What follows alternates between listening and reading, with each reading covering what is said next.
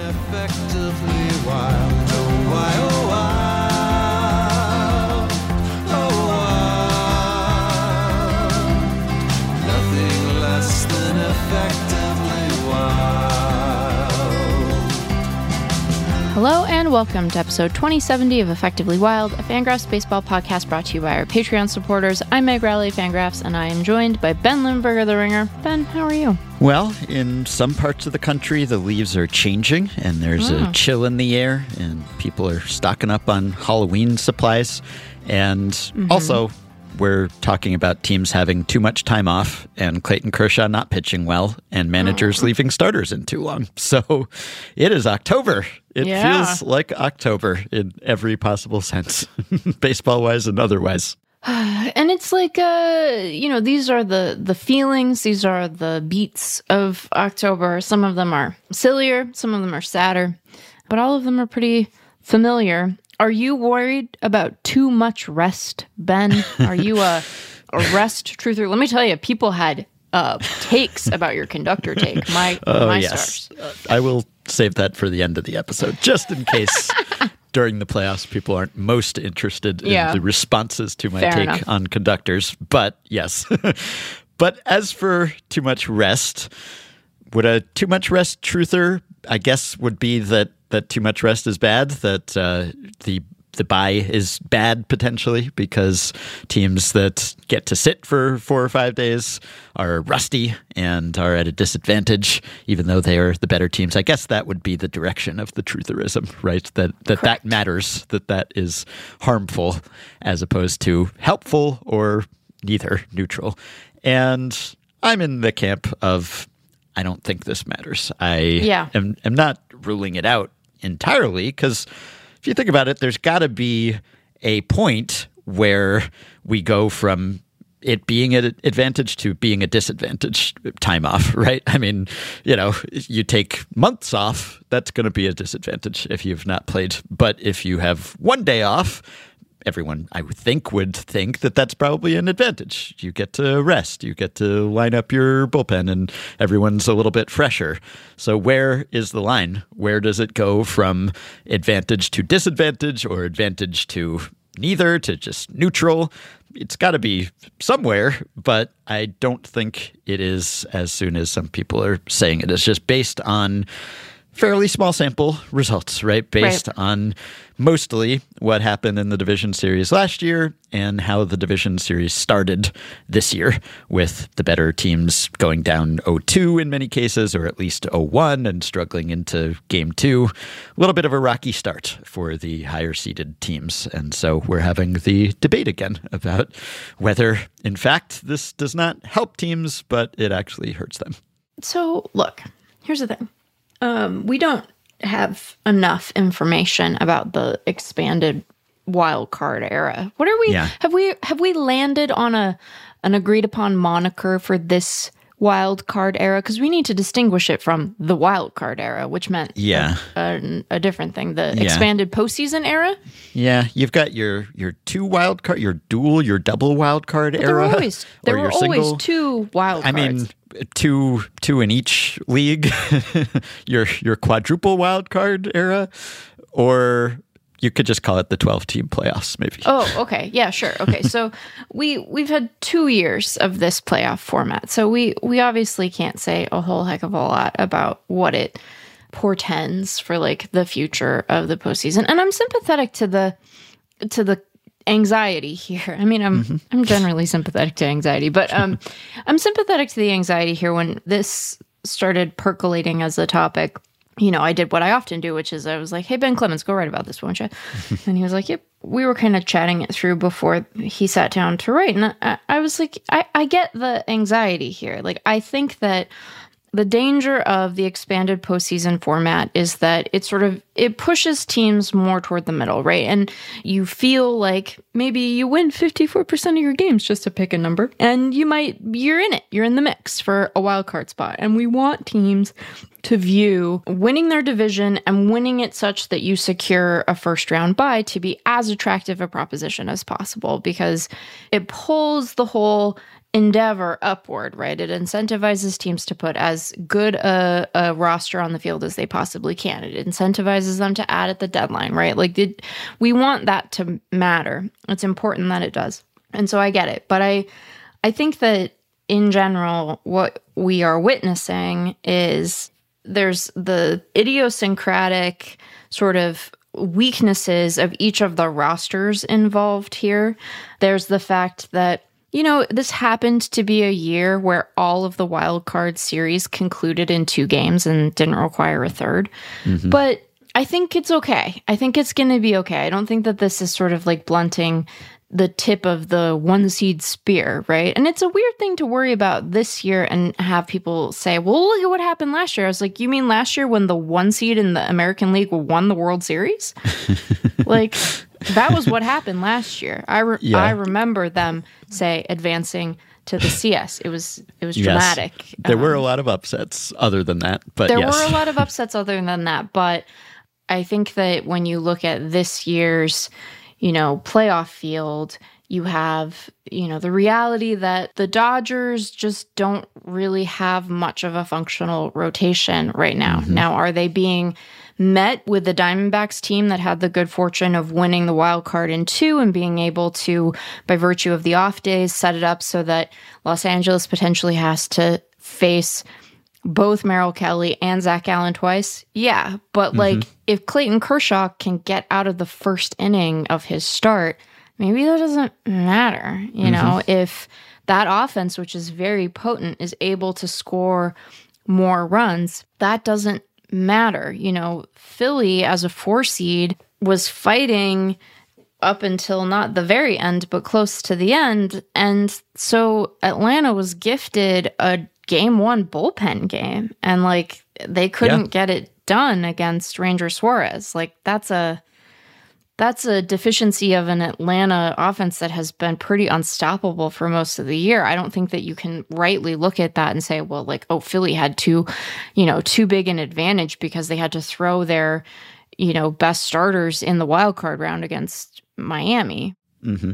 You could look at it and say, well, this Braves offense is so amazing and they got shut out, it must be rust, right? Like that hasn't happened to them since, what was it, May? They hadn't been shut out at home, I think, all season. And they hadn't been shut out at home since August of 2022, I think. Like, it had been a beat. Like, really had been. Right. So if you were inclined to draw conclusions from single game samples, then you might say, wow, this is the vaunted Atlanta offense. And wow, they were undone. They were overmatched. They couldn't convert. So therefore, it is out of the ordinary. And maybe it's because of the out of the ordinary schedule or amount of rest or something, right? So I get why people would wonder or would bring it up. I think it's a legitimate enough question to ask. And I would also guess, I was talking about how there must be kind of a cutoff. There must be a point where it goes from being an advantage to not being one and then to being a disadvantage. I would guess that point takes longer to reach as the season goes on and as you get this deep into the season and the year, because as they always say at this time of year, everyone is banged up, everyone is tired. So I would think that having a little extra rest in October would be more beneficial than in early in the season, you know? And I mean, you've been in this routine, you've been playing almost every day for months and months at this point, but as a lot of people have pointed out, like, yeah, you get the All-Star break. Obviously, everyone's off at the All-Star break, so we can't really use that to compare how teams do, but players get a little rest there, and you know, they sometimes have a nagging injury that will send them to the IL, or not even to the IL, but they'll just miss some games, or you know, things will happen. There will be a weather off day after a regular off day, whatever it is. Like, players aren't complete strangers to taking a few days off. So I don't know that would be just like so disruptive to the system. You know, if we were talking about weeks, I mean, really long time, sure, but a few days, I don't think so. But you know, someone saying I think it matters and me saying I don't think it matters is ultimately not that helpful. But the study that Ben did, which is very similar to a study Joe Sheehan had done last year when this came up, they both came to roughly the same conclusion, which is that it doesn't seem to be the case on the whole.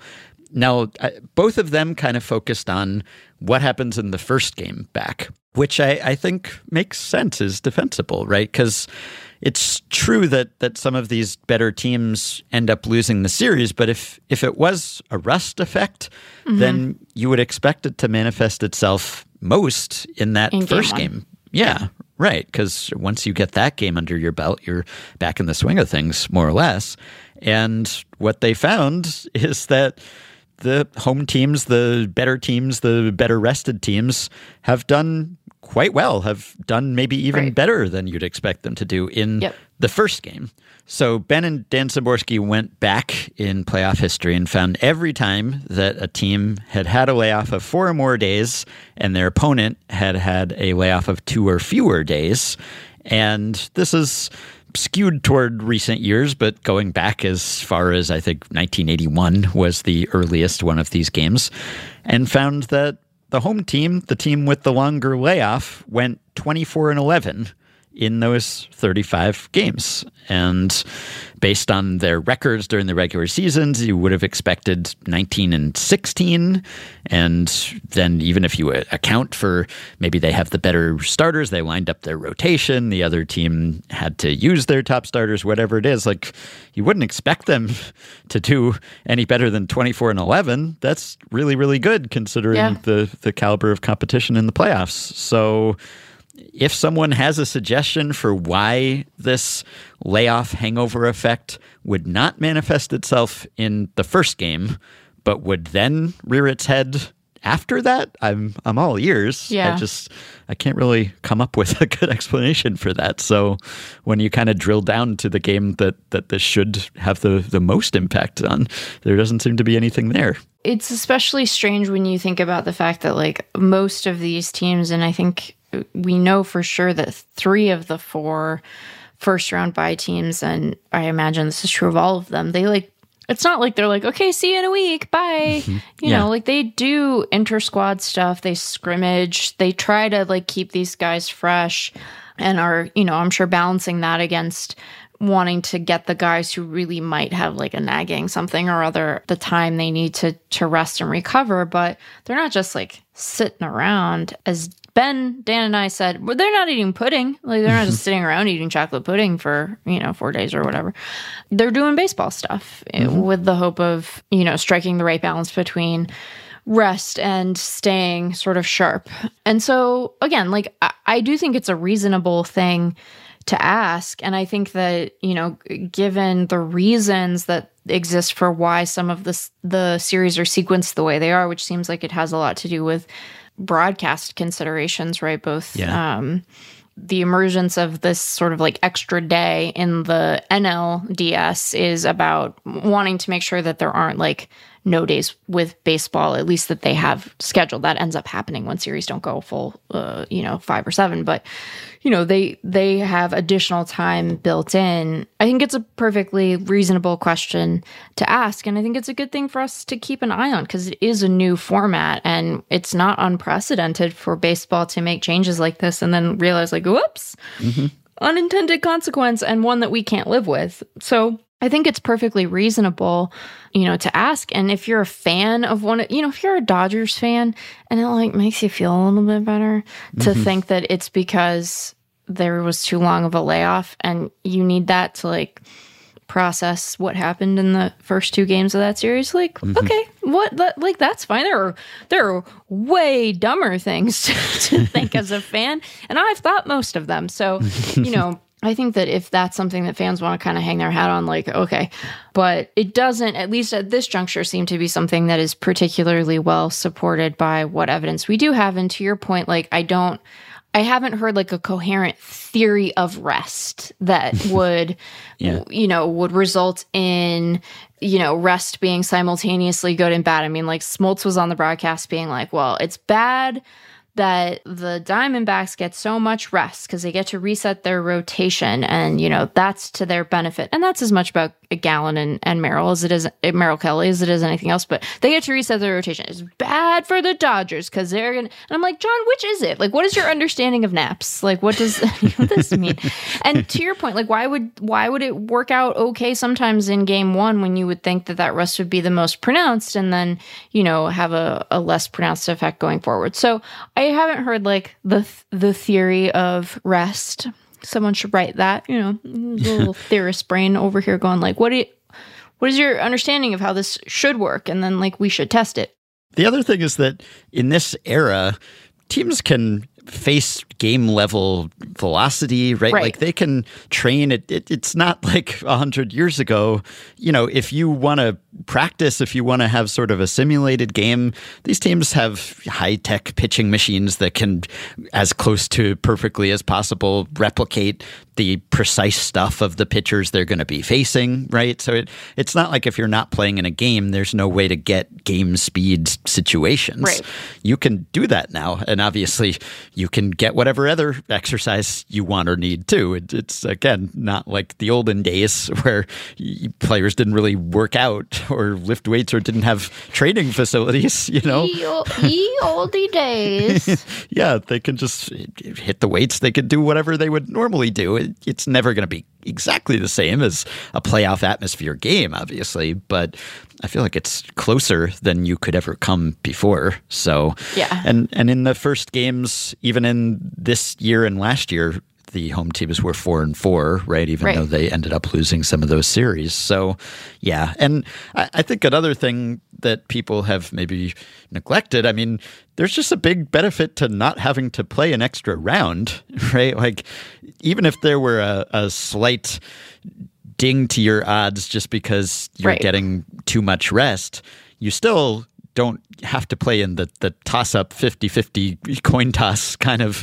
wild card round. So you're still getting a big advantage as a team with a bye, just getting to get a bye and skip that round and not have to risk elimination there. So there is still a significant advantage in that sense, as there should be, as we want there to be, I think. But don't neglect that, right? Just the fact that you don't have to put your season on the line in the wild card round, aside from anything about rest, aside from anything about lining up your rotation. That's a big boon to you. And really, I think a lot of this comes down to just the annual consternation when we switch from regular season to postseason. It's a shock to the system. It is. It's inevitable. I think we all know this intellectually. We understand it's different and it's not as telling. I think we do. We should. Right. But somehow it seems like we forget that, or once it actually rolls around and good teams start losing quickly to teams that we know or strongly suspect to be inferior based on their regular season performance. And in some cases, win total is not everything, right? Like the Rangers' underlying quality as a team was comparable to the Orioles, if not better, based on some metrics, at least, to just name one example. But even though we understand, playoffs are a crapshoot, everyone knows that's a cliche. And yet, suddenly, teams go down 0-2 and they start losing. And it's like, well, wait a second, but hold on. That team was too good to be gone already.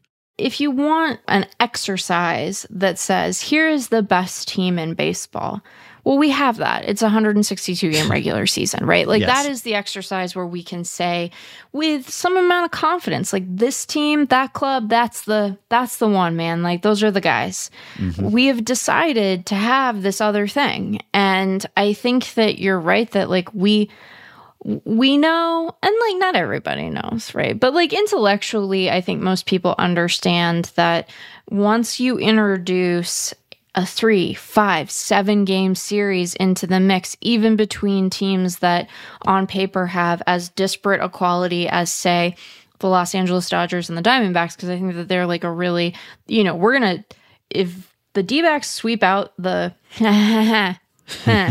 we'll get to that later too. But if they bounce the Dodgers in 3 tomorrow night, we're gonna get another round of this discourse, I would imagine. And we know on paper the relative strengths and weaknesses of those teams. And I think from a true talent perspective, even having to wade through injuries and all of that, we can say like which of these clubs is probably better.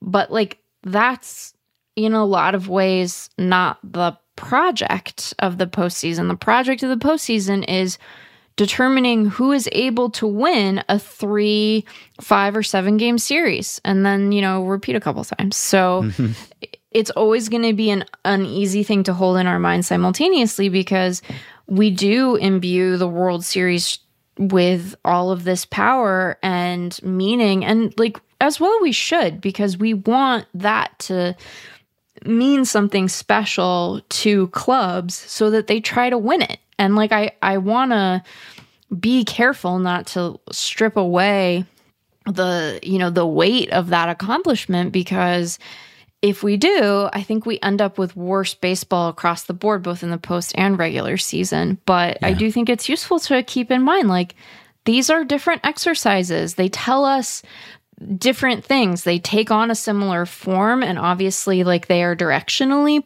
pointed the same way, I think, where it's like winning more is better, but they are a little bit divorced from one another. And, if we can manage to keep that uneasy situation sort of in mind and feel a certain amount of comfort with it, I think that a lot of this consternation goes away. Easy for me to say, right? Like, I'm not a Dodgers fan. I'm not a Rays fan. So it's easy for me to say like, but, and so I get it. It matters to those people. And part of it, candidly, Ben, between you and me, like, I'm ready to see some new faces, I'm ready to see some new folks. And so I know that this isn't, going to be true across the board, but like, I don't know, man, like, maybe the Dodgers take a year off of going further than they do in this round. And that's okay. They'll be back, This isn't it for them. It's not it for Tampa. And again, like, easy for me to say. Some years off, not going further than the division series in the past too. But like, they're always there, They're always there, right? And I acknowledge, again, easy for me to say, not just because I'm not a fan of those teams, but I'm not a player on one of those teams. And if you're a player on one of these clubs, like, you only get so many shots. So I don't want to be dismissive of it, but I think that the idea of a CS bracket where we end up with some, like, new blood is kind of exciting. I think it's nice. And I think that that's a good thing for the sport too, because you want, if it's always the same, like, dynasty type teams, like, you can get a little rote, and so let's mix it up a little bit. And I'm not just saying that because if the Diamondbacks advance, more people I like and want to see will have to come to Arizona. It's not just that. It is that a little bit, but it's not just that. Maybe get some Mariners in the mix a little more often. Yeah, but sure, but I'm not taking the look. You keep trying to make me go back on my word. I see what you're doing. I'm a woman of honor. I'm not taking that bait. But yeah, it's nice. Like, if we end up with a little bit of a mixed field in terms of teams that we see a lot of and teams that are on the sort of upswing, I think that that's exciting. So yeah, I think I wrote about this with the Dodgers a few years ago. I already wrote about how they were just postseason staples and we just see them every year. And I actually thought it was kind of nice, like in a kind of comfort TV way. Like, you turn on a show that's always in reruns or just has a almost infinite number of seasons, and it's just kind of nice to have those characters on the screen again. I just kind of think it's nice, as someone who's not rooting for or against them, in a 12-team playoff field, which has room for new blood and also some old blood. I think it's nice to have a couple holdovers, a couple teams that are kind of always there so that we have a playoff history with them. We go back with them. Obviously, these Dodgers are much different from the first Dodgers team to make the playoffs during this run, but still, like, you have certain part of the problem.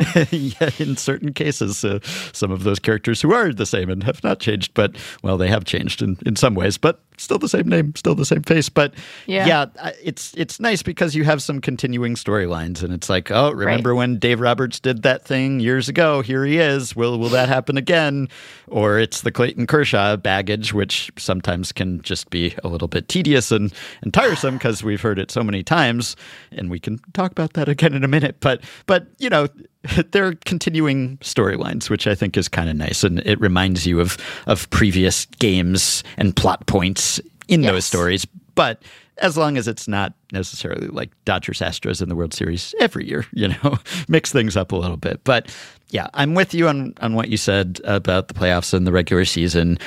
I remember talking and writing about this last year because, yes, you can have the attitude of this is just a separate tournament. You know, it starts over and you don't have this playoff tournament to decide which are the best teams, because that's what the regular season is for.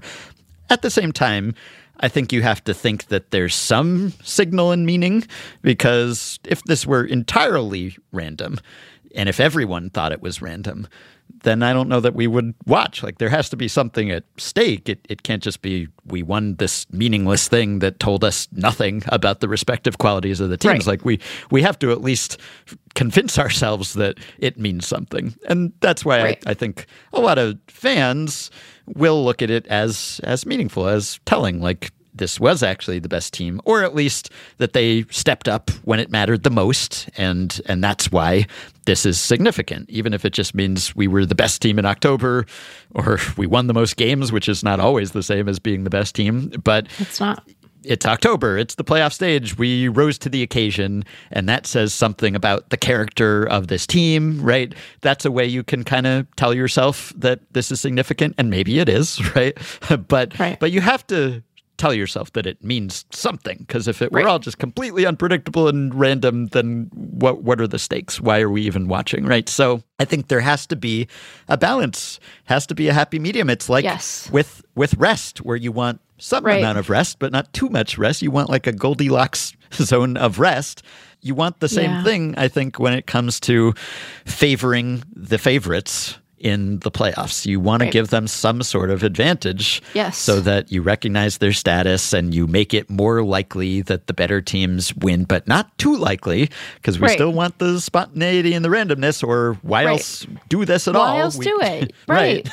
But not too much randomness, because it has to mean something, or it has to at least seem like it means something. So we give you home field advantage, and we give you that bye in that round. And Ken Rosenthal suggested, and Ben Clemens endorsed, well, maybe you should reseed after the first round. You know, it wouldn't make a big difference, but it would make a little bit of a difference, and it seems like it would make some sense. But then when you start getting into, well, you could have the worst team in the regular season start a game down, or, you know, like you can have the better team in the regular season just have to win fewer games to advance, and some other countries and leagues do that, and I get it, but that I think is maybe a little too far for me, because it's just, you know, it defeats the purpose. It's and I'm kind of a regular season guy. You know, if no one had ever invented the postseason, I don't know that I would have been the one to invent it. I would just say, well, that was a good season at the end of September.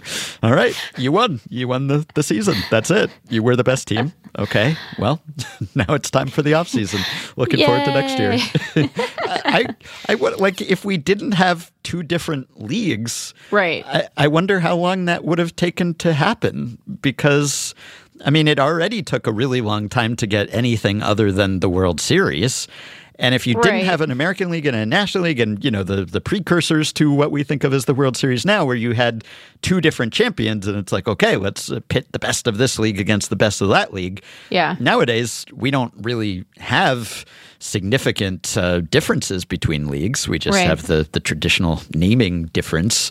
So if you were to restart baseball now with sort of the same conditions but without the history, I wonder, obviously you have playoffs in other sports and basically everything, so it's a proven formula, and you get to put more games on TV and make much more money. So probably we would have it, but I'm just saying it took a long time to get to where we are with the playoffs in this current format, and a lot of it was like, well, we had two different league champions, so each one was the acknowledged champion of its own league. No one was like, well, we got to have playoffs for the National League to figure out which the best team was in the National League. We already know they were the best. But we have this other league. So now we've got to figure out which was the best, pitted those two leagues against each other, right? And then that sort of led to what we have now, maybe. So yeah, you got to draw the line somewhere when it comes to giving an advantage to the better teams. Yeah, like you want it to be exciting and entertaining. I think that you want it to feel, gosh, I'm going to regret putting a specific number on it, Ben, but it's like, what is our understanding of home field advantage at this point? Like 54% of that Jerry Dipoto number. Right. So you want it to be like, I don't know, 60 maybe. Like, I don't know. Like, you don't want it to be so outside the range that it feels like the other team can't be in it. And like in some ways, I guess it's funny to like assume we can achieve that with a generalizable rule, because I mean, just like, again, look what's about to maybe happen to the Dodgers, right? Like they are the better team on paper and they have 1.5 starters right now.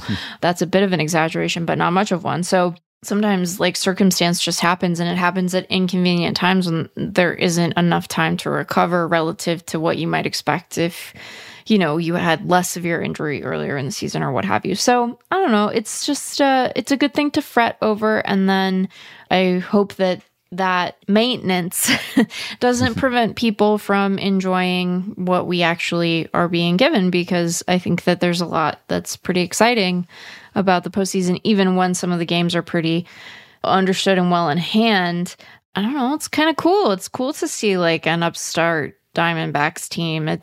Imagine telling someone how that Braves-Phillies game was going to end, and then even if you told them and you like articulated it in a way where they could visualize it in their mind, if they went and watched it, they would still go, oh my God, like that was so incredible. And it was amazing. Like the end of that game was so wild and so cool. So, I mean, again, not if you're a Phillies fan, but all of that to say, like, let's keep our eyes on this very specific prize, which comes with terms and conditions about what it says about the regular season. So about Clayton Kershaw, who looked like he could have used maybe months of rest, not just a few days. I think the more rest, the better, possibly for Clayton Kershaw at this point. But it's funny, I kind of thought we were done with Clayton Kershaw playoff discussions, right? Because it seemed like he had gotten that monkey off his back when the Dodgers finally won a World Series. He pitched well in that World Series. The Dodgers won both of his starts. I know it was 2020, but the playoffs were just as legitimate, just as full-featured as any year, and the Dodgers were so great that year. It's not like there was any doubt that they were going to make the playoffs over a full season. Right. So he pitched better, and it seemed like, okay, he finally had his year, and he got his ring, and that's that. And then this start happened. The worst start of his career, certainly the shortest start of his career. One of the worst playoff starts of all time, maybe the worst. I mean, he's the first pitcher in postseason history to allow 5 or more runs before recording an out. He got 1 out, and he had never failed to go at least an inning before in his career. So I think everyone was aware Clayton Kershaw is not at his best right now. And so that's the thing. Watching this always feels like there's some sort of extenuating circumstance, or people are protesting too much, but often it's like, no, but he had this thing happen. We're always making some excuse for him, and sometimes it's a legitimate one, except after 194 innings it's hard to excuse all of that. It's just that the current Clayton Kershaw pretty clearly seems to be pitching through injury or some physical. I mean, his shoulder, right? Like I know he said something to the effect of he's okay, right? But like he's not okay. No. No, I don't think he's okay. This feels like a situation where the day after the Dodgers get eliminated or the playoffs end, we find out more. Or maybe we don't, because he tends not to share a ton about injuries. But, there's something going on there. Like Dave Roberts has said previously that the shoulder was not completely right. He hasn't gone more than 5 innings in a start since June, which was before he went on the IL. Every start after he came back from the IL in August was 5 innings or shorter.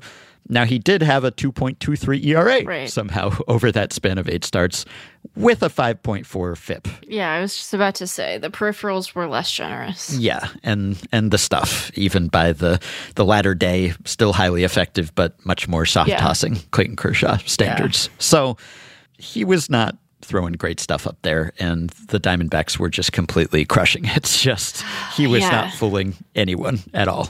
Yeah, it went Marte double, Carroll single, Pham single, Walker double, Moreno home run, Gurriel ground out, Alec Thomas walk, which honestly was as concerning to me as anything. Yeah, right. Longoria double, and then Perdomo struck out, and Marte grounded out to first. It was... Yeah. And by the time the 2, as you noted, the 2 final outs came, like Emmett Sheehan was already in the game. Mm-hmm. Kershaw was done after the Longoria double. So, and then like the broadcast camera just insists on lingering on him in the dugout. And I understand, the discourse demands its answer, I guess, but I don't know. You can show him the one time and then you can be done, and maybe you can stop talking about it after a while, Bob. Just like an insistence on talking about it in just the most gut-wrenching terms possible. So it was pretty bad, It was pretty bad. Pretty tough to watch. Not for Diamondbacks fans, I'm sure, but most people, I think, generally like and respect Clayton Kershaw, or at least have derived a lot of enjoyment from his career, and don't wish him ill. And, they might root against the Dodgers at this point just because the Dodgers are always in the playoffs. But there aren't that many people probably who are taking pleasure and delighting in Clayton Kershaw's playoff failures. And there are a lot of people who I think kind of defend him and maybe fairly defend him many times, maybe bend over backwards to defend him at times too. Yeah, there have been times, and we've been talking about Kershaw and playoff Kershaw for much of the existence of this podcast. So the story and the stats have evolved over the years. And so you go back some years, I think there was a sense of, there's always sort of the stat head sabermetric resistance to labeling someone a choker or attributing clutchness or the lack thereof to true talent and skill as opposed to just, it happens. And so I think it's always been hard for me to square the idea that Clayton Kershaw, maybe the best pitcher of his generation, just absolute ace in the regular season, cannot handle the pressure in October. Like that it doesn't, he's such a driven, determined guy. Like teammates love him and count on him. Like it doesn't really make sense to me that he would just choke in the playoffs. And so I've always wondered also how it could be true that he could sometimes pitch well, and then mostly not. It's like, okay, if you have a mental block or you're just unclutch or whatever it is, put me out there. Yeah, we'd probably be flop sweating, and we would. I would throw. Now I all over myself. I wouldn't be necessarily much more likely to throw up in a playoff start than in a regular season start. They would both. To be clear, I would throw up both times. I would just be like, blah. Which is sort of what I'm getting at. It's like the level of pressure. I know, I haven't personally experienced it. You often hear players, ex-players, broadcasters talk about how it's a different game and all of that. And I'm sure it feels like that. And I'm sure there's something to it. Study after study seems to show that postseason experience doesn't really improve your performance in the postseason. But I'm sure it feels a little bit different. But how different does it feel? It's a difference of degree, I think. but like by the time you get to that point, so many games have been the biggest game of your life by that point. I mean, probably when you were in Little League, the championship game felt like the World Series to you, or if you were in the high school finals or championship or college or every step of the way, like you feel, I mean, I used to get as nervous about taking a test in third grade or something as I do about anything now. It's just, it's relative, like things seem very important depending on the stage of life that you're in. And so these guys have been so tested by the time they get to making a playoff start. They've already been playing just with incredible pressure and scrutiny and the stands packed. Clayton Kershaw, he's been through this so many times at this point. And so I could understand if someone was completely terrible every time and just was like throwing the ball all over the park, and it was just when he's in the regular season, he's great. Every single time he's been in the playoffs, he's been bad.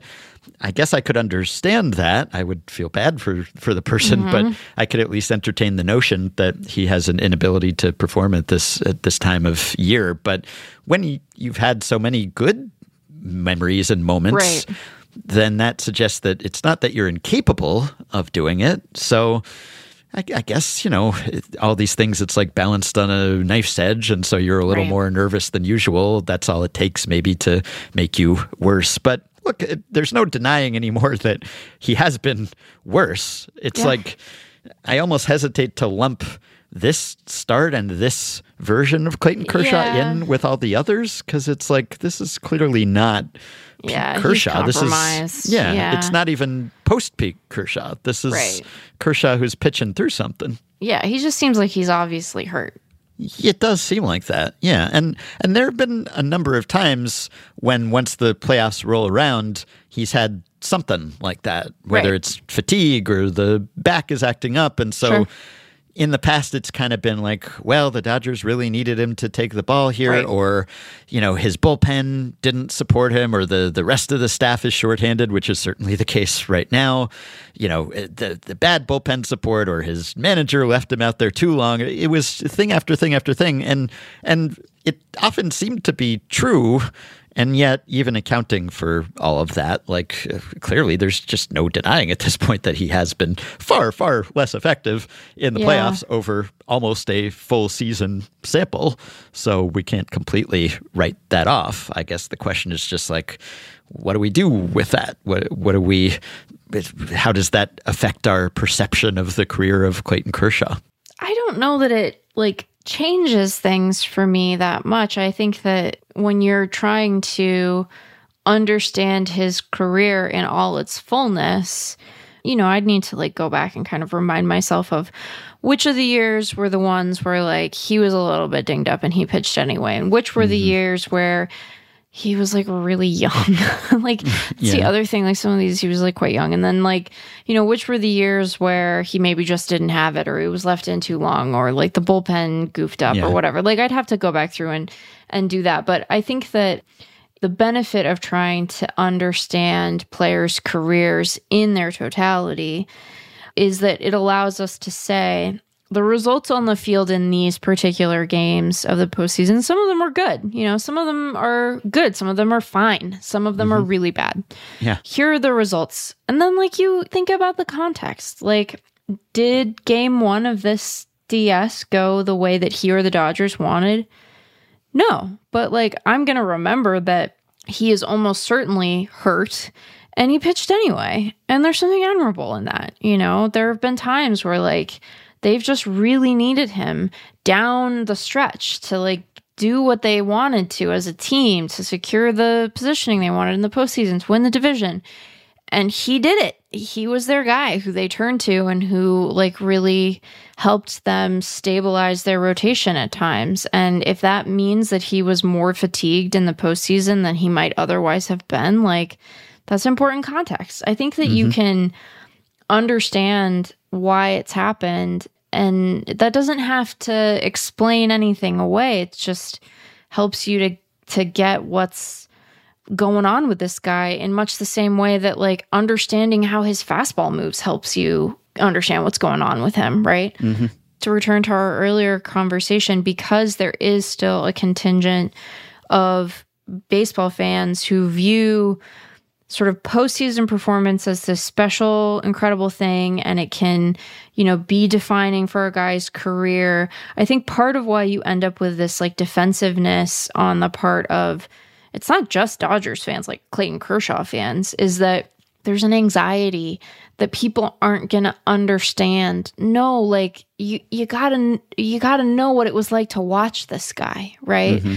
I think that a lot of our, consternation about him isn't about him at all, right? It's about how watching him made us feel, and the idea that like his postseason performance would obscure all of that for many, many more games than he has pitched in the playoffs is like very threatening to our understanding of baseball, because there have been there are a lot of guys who are great starting pitchers, but the combination of like how often they're used and whatnot means that like when we look back on this generation of starters, there aren't going to be so many guys where we're like, that guy's an obvious Hall of Famer, that guy's an obvious Hall of Famer, that guy's an obvious Hall of Famer. And Kershaw is one of those guys. And so I think it feels very threatening to our memory of this era of baseball for people to be like, well, but he kind of sucks in the postseason. And it's like, no, he doesn't. He's the best. He's going to Hall of Fame.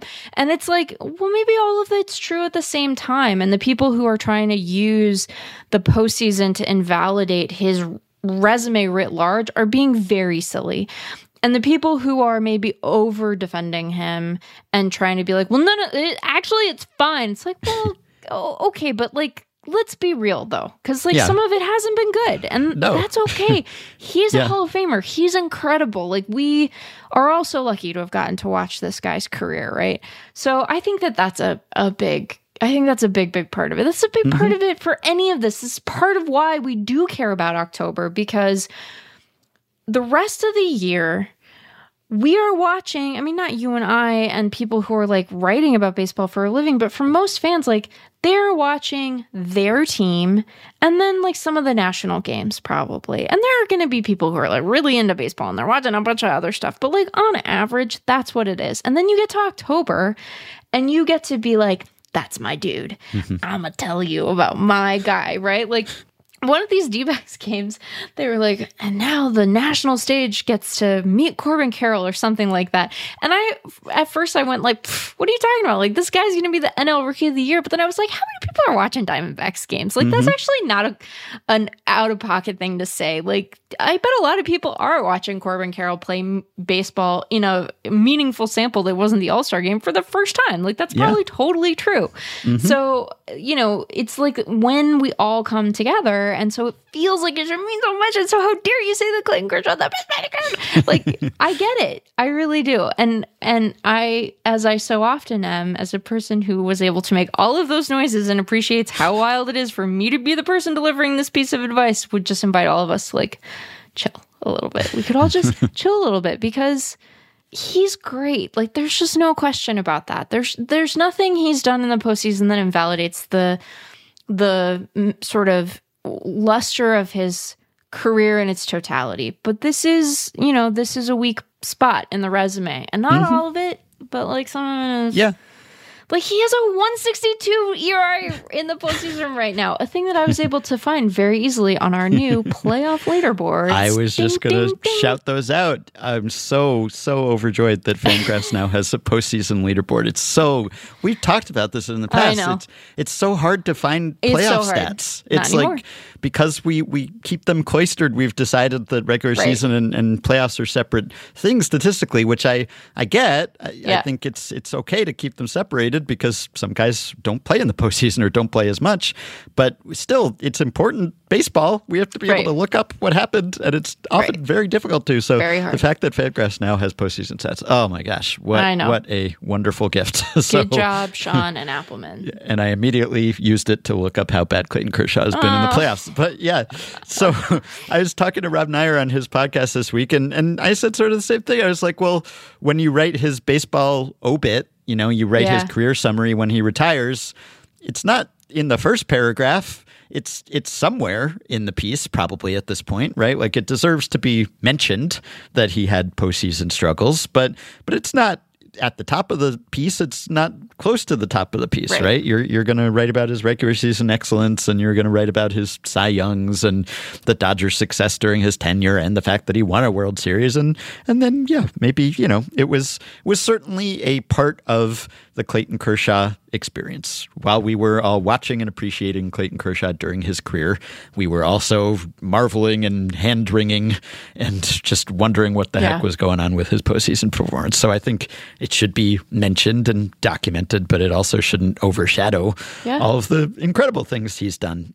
Just looking at the stats using the Fangraphs playoff leaderboard, you can see, and I think I remember citing a stat like this years ago, but it's still true. Like, he does have the biggest gap between regular season and postseason ERA of anyone with, let's say, 75 innings. And so that gives us 55 pitchers. And his gap is between 2.48 in the regular season and 4.49 in the postseason. That's a gap of 2 runs, 2.01. Yeah. That's the biggest by a lot, really just a lot. Like David Price is at 1.3. And if you use FIP, which we can do, playoff FIP. Oh my gosh, it's so nice to be able to look up playoff FIP.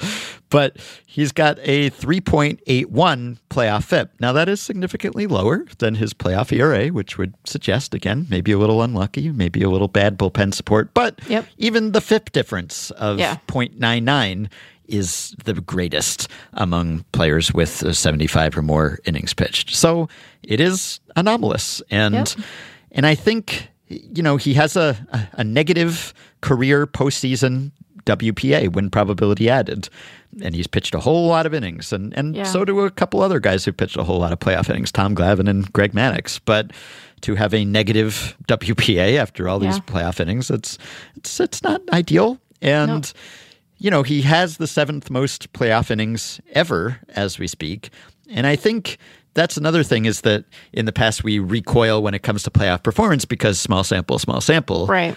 Nowadays, when you have expanded playoffs and more teams being in the playoffs, and then also some teams like the Dodgers being in those playoffs every year, you get guys who are accruing a sample with some degree of significance there. I mean, we're talking about a full season essentially of pitching. So that's not nothing.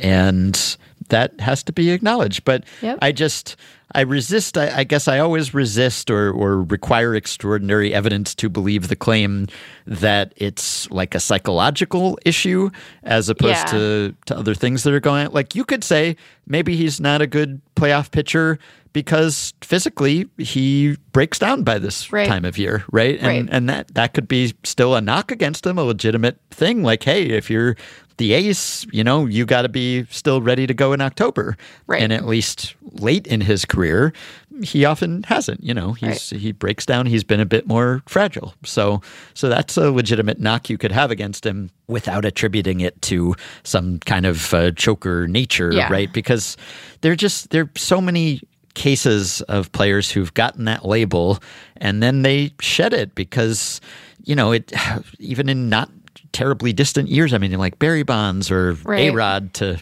name a couple players who aren't super popular anyway. But, David Price, I just mentioned. I mean, so many guys who struggled in the playoffs and then all of a sudden they stopped struggling. And, did they learn to deal with whatever mental block they were encountering? Maybe that was it. Or maybe they just needed to play some more games and ultimately their talent would show out. Well, and I think this is part of why, even though we've really struggled, and I imagine we'll continue to struggle to put like a specific, value metric on it. Like, I think this is part of why people are so keen to understand sort of the sports psychology piece of it, because I agree with you. Like, I don't know Clayton Kershaw. I don't know the heart or the mind of the man, right? But it would surprise me based on just how he like comports himself in the postseason. If it was a mental block kind of a thing, it doesn't account for, as you mentioned, like the times when he has been able to pitch sometimes quite well in October. But I don't want to downplay to the point of it being completely meaningless the idea of there being guys who have just like a particular heartbeat, if you want to call it that, or a mental process by which they are able to sort of stay within themselves, which is a phrase that I think is weird, but that's a conversation for a different day. But like are able to sort of, approach those games with certainly the seriousness that they demand, but don't view them as requiring a greater degree of seriousness than other games, right? Mm-hmm.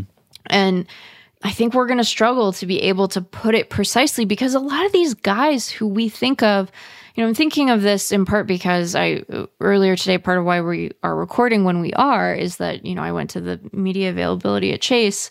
And, you had a room full of people trying to get Corbin Carroll to articulate why he seems so unfazed by all of this, right? And even he wasn't quite able to like say for himself what it is more than just like having a routine and sticking to his routine and being able to kind of focus and having that be helpful. And, maybe he would have been more expansive if he hadn't been in a room full of people, many of whom he'd never met before. But like, even the guys who we think of as being able to do that struggle to articulate exactly how. Mm-hmm. And so like, how are we supposed to know what about what they're doing matters? Like they can't even tell us. Mm-hmm. So it's, it's not nothing, but it's like, I don't want to attribute, I don't know. It just feels very like the armchair diagnosing, I just think it's like, it's inappropriate for baseball players or serial killers. Like we shouldn't do it for either demographic of people. Yeah. Yeah. All right. Let's talk about a couple of series quickly and some notable games and performances here. And by the way, I meant to mention when we started with our conversation about playoff meaning and randomness and everything, it's unavoidable that the bigger you make the playoff field, the harder it's going to be for the better teams to win. Right. No matter what you do, you can put in any measures you want to favor them. The higher the number of teams in the playoffs, all else being equal, it's going to be harder for the best team to win out. And obviously MLB has embraced that, and I think a lot of people have embraced that, and so that it comes with the territory. So we just gotta get used to it. It would be kind of moving almost at cross purposes to say let's let all of them in, but also we want the better teams to win. Right. It's you can't really have it both ways, or it's extremely difficult to. So speaking of that, so let me tell you about another downside of making predictions, which I tend not to do. I eschew predictions. Mostly because I don't think I'm especially good at them. I don't think I have any special soothsaying ability. And so I had to make a prediction for the Ringer entrance survey for the division series. One of the questions was, give us a bold prediction for the division series. So my prediction, which I arrived at after not a whole lot of deliberation, was Trey Turner will get caught stealing, which of course did not happen this season. He set a record. He stole 30 bases. He didn't get caught. I'm not saying that was super bold. One of my colleagues made fun of me for that not being bold enough. But I thought, hey, okay, I'm at least predicting something that hasn't happened this season. So in that sense, I'm going out on a little bit of a limb here. My first the first thing that I thought about predicting was that the Braves would get shut out in a game in the division series. And then I looked and I saw, well, they did get shut out a couple times this regular season. So that really doesn't seem bold enough. I hadn't realized that they hadn't gotten shut out at home and that they would have home field advantage, which might have made it a little bit bolder. But I thought, okay, I'm going to predict the thing that hasn't happened at all this postseason as opposed to the thing that has happened at least a couple times. Right. And hey, you've got good Phillies pitching and who knows, it wouldn't be the weirdest thing ever. But then as I'm watching game one and the Braves are getting shut out, the insidious thing about predictions is that once you make them, you can't help rooting for them to come true.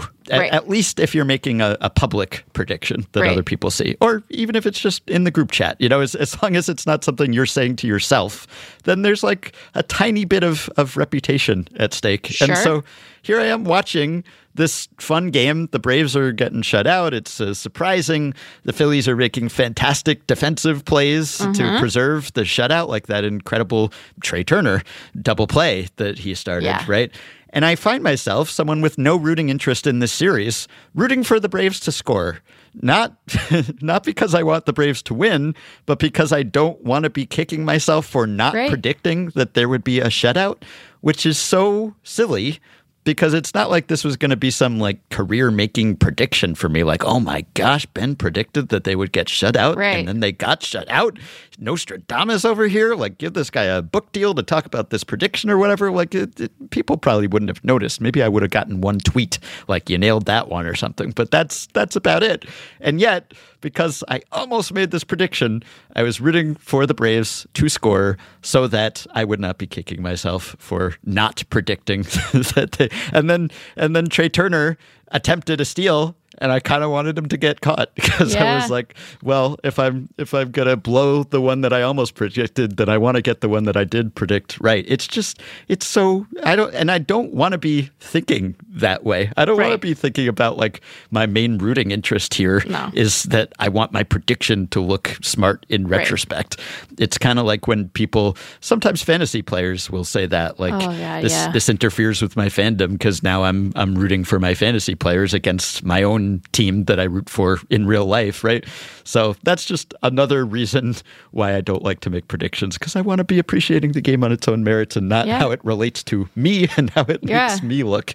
But it was surprising, obviously, that the Braves were shut out in that game. And then they were no hit for several innings into game 2. So, small sample, weirdness, rust, long layoff, or just credit to the Phillies pitching. But until that amazing, incredible, exciting comeback in game 2, it looked like the big factor, which that was the impulse behind my almost prediction, was like, everyone's writing about how this is the best offense ever, but it's still the playoffs, and we're talking about a very few games here, so even the best offense could be bad, at least in a given game.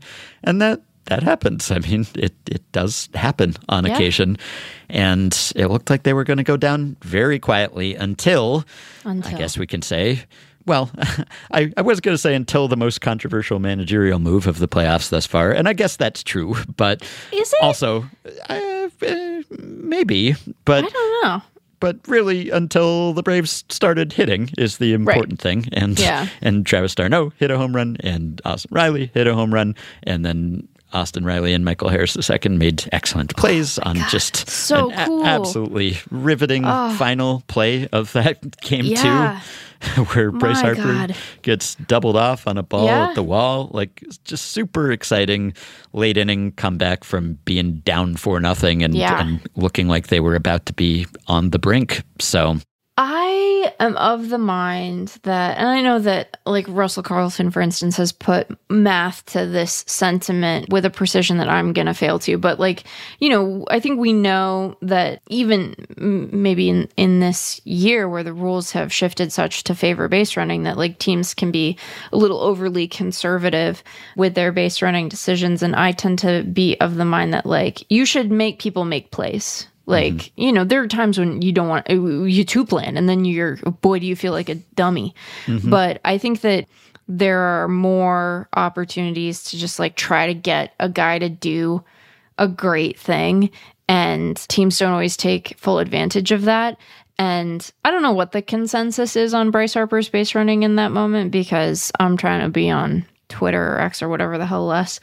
But like, I can't fault the guy for going, because if Harris doesn't make that play, like he scores from first and then it's a tie game. But boy, they really did get him, but it took that. It took that, Ben. It took that.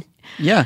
No, I wouldn't call it a toot plan. He was definitely thrown out on base. But he was no nincompoop. No. I don't think it was a good play. I mean, obviously there's a lot of, in hindsight, it wasn't good. But even so, I think it was maybe a little over aggressive because, he could have stopped at second just to see which way it went. Like if it had dropped, he would have gotten at least to third. And then there was one out at the time. Like you would have had more cracks at it. So, probably he would have scored if it had dropped and he was at second base. So he didn't really have to keep going. I think he even said that he probably shouldn't have gone beyond second, but it was a great play by Harris. I think it was a 45% catch probability. And that's without considering the pressure of the moment or the fact that he was right at the wall. It was, in a way, an unprecedented play. The first time a postseason game ended on a double play involving an outfielder. The first postseason 8-5-3 double play. So I'm sure Harper was smelling that tying run. Maybe got a little bit caught up in the moment. Part of it was less a mental error than a physical error of he just sort of slipped. Like when he did slip a little bit, yeah. Yeah, when he turned to go back, they barely got him. They barely got him. And if he hadn't slipped, which was a result of his momentum being headed toward third, and then he had to turn on a dime and go back, and he just, he had to gather himself, and that was probably the difference there. So it could have worked out okay. I think, given the situation, I think it was maybe a little bit over aggressive, just given the cost of getting thrown out there versus, it's like the break even point. I know all of this is why teams are maybe too conservative and certainly less exciting when it comes to these plays. But I don't think Bryce Harper, among his many talents, I don't think he's a good base runner. He's not slow. No. He's above average sprint speed and really hasn't lost a step sprint speed wise since the beginning of the StatCast era. He has sort of the same sprint speed. His arm is the thing that keeps getting dinged up, Ben. So, right. It's not you don't run with your arms. I mean, you do kind of run with your arms, but you don't run on them. Mm-hmm. But he has been below average by Fangraphs base running metric 5 seasons in a row, and over the past. Yes, it's not a strength. He has many other strengths, and I would say maybe he's a little over exuberant at times. But I'm not sorry he did it because I'm not a Phillies fan, and it was extremely exciting in the moment. I think it was great, and I don't really have a horse in the race either.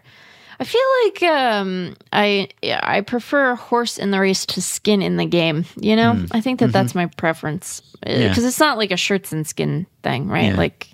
It's weird. It's probably weird. You hear stuff and you're like, that's probably weird. That's probably bad. So horse in the race. I know that sometimes the horses, they don't have a great time either. So what are we gonna do?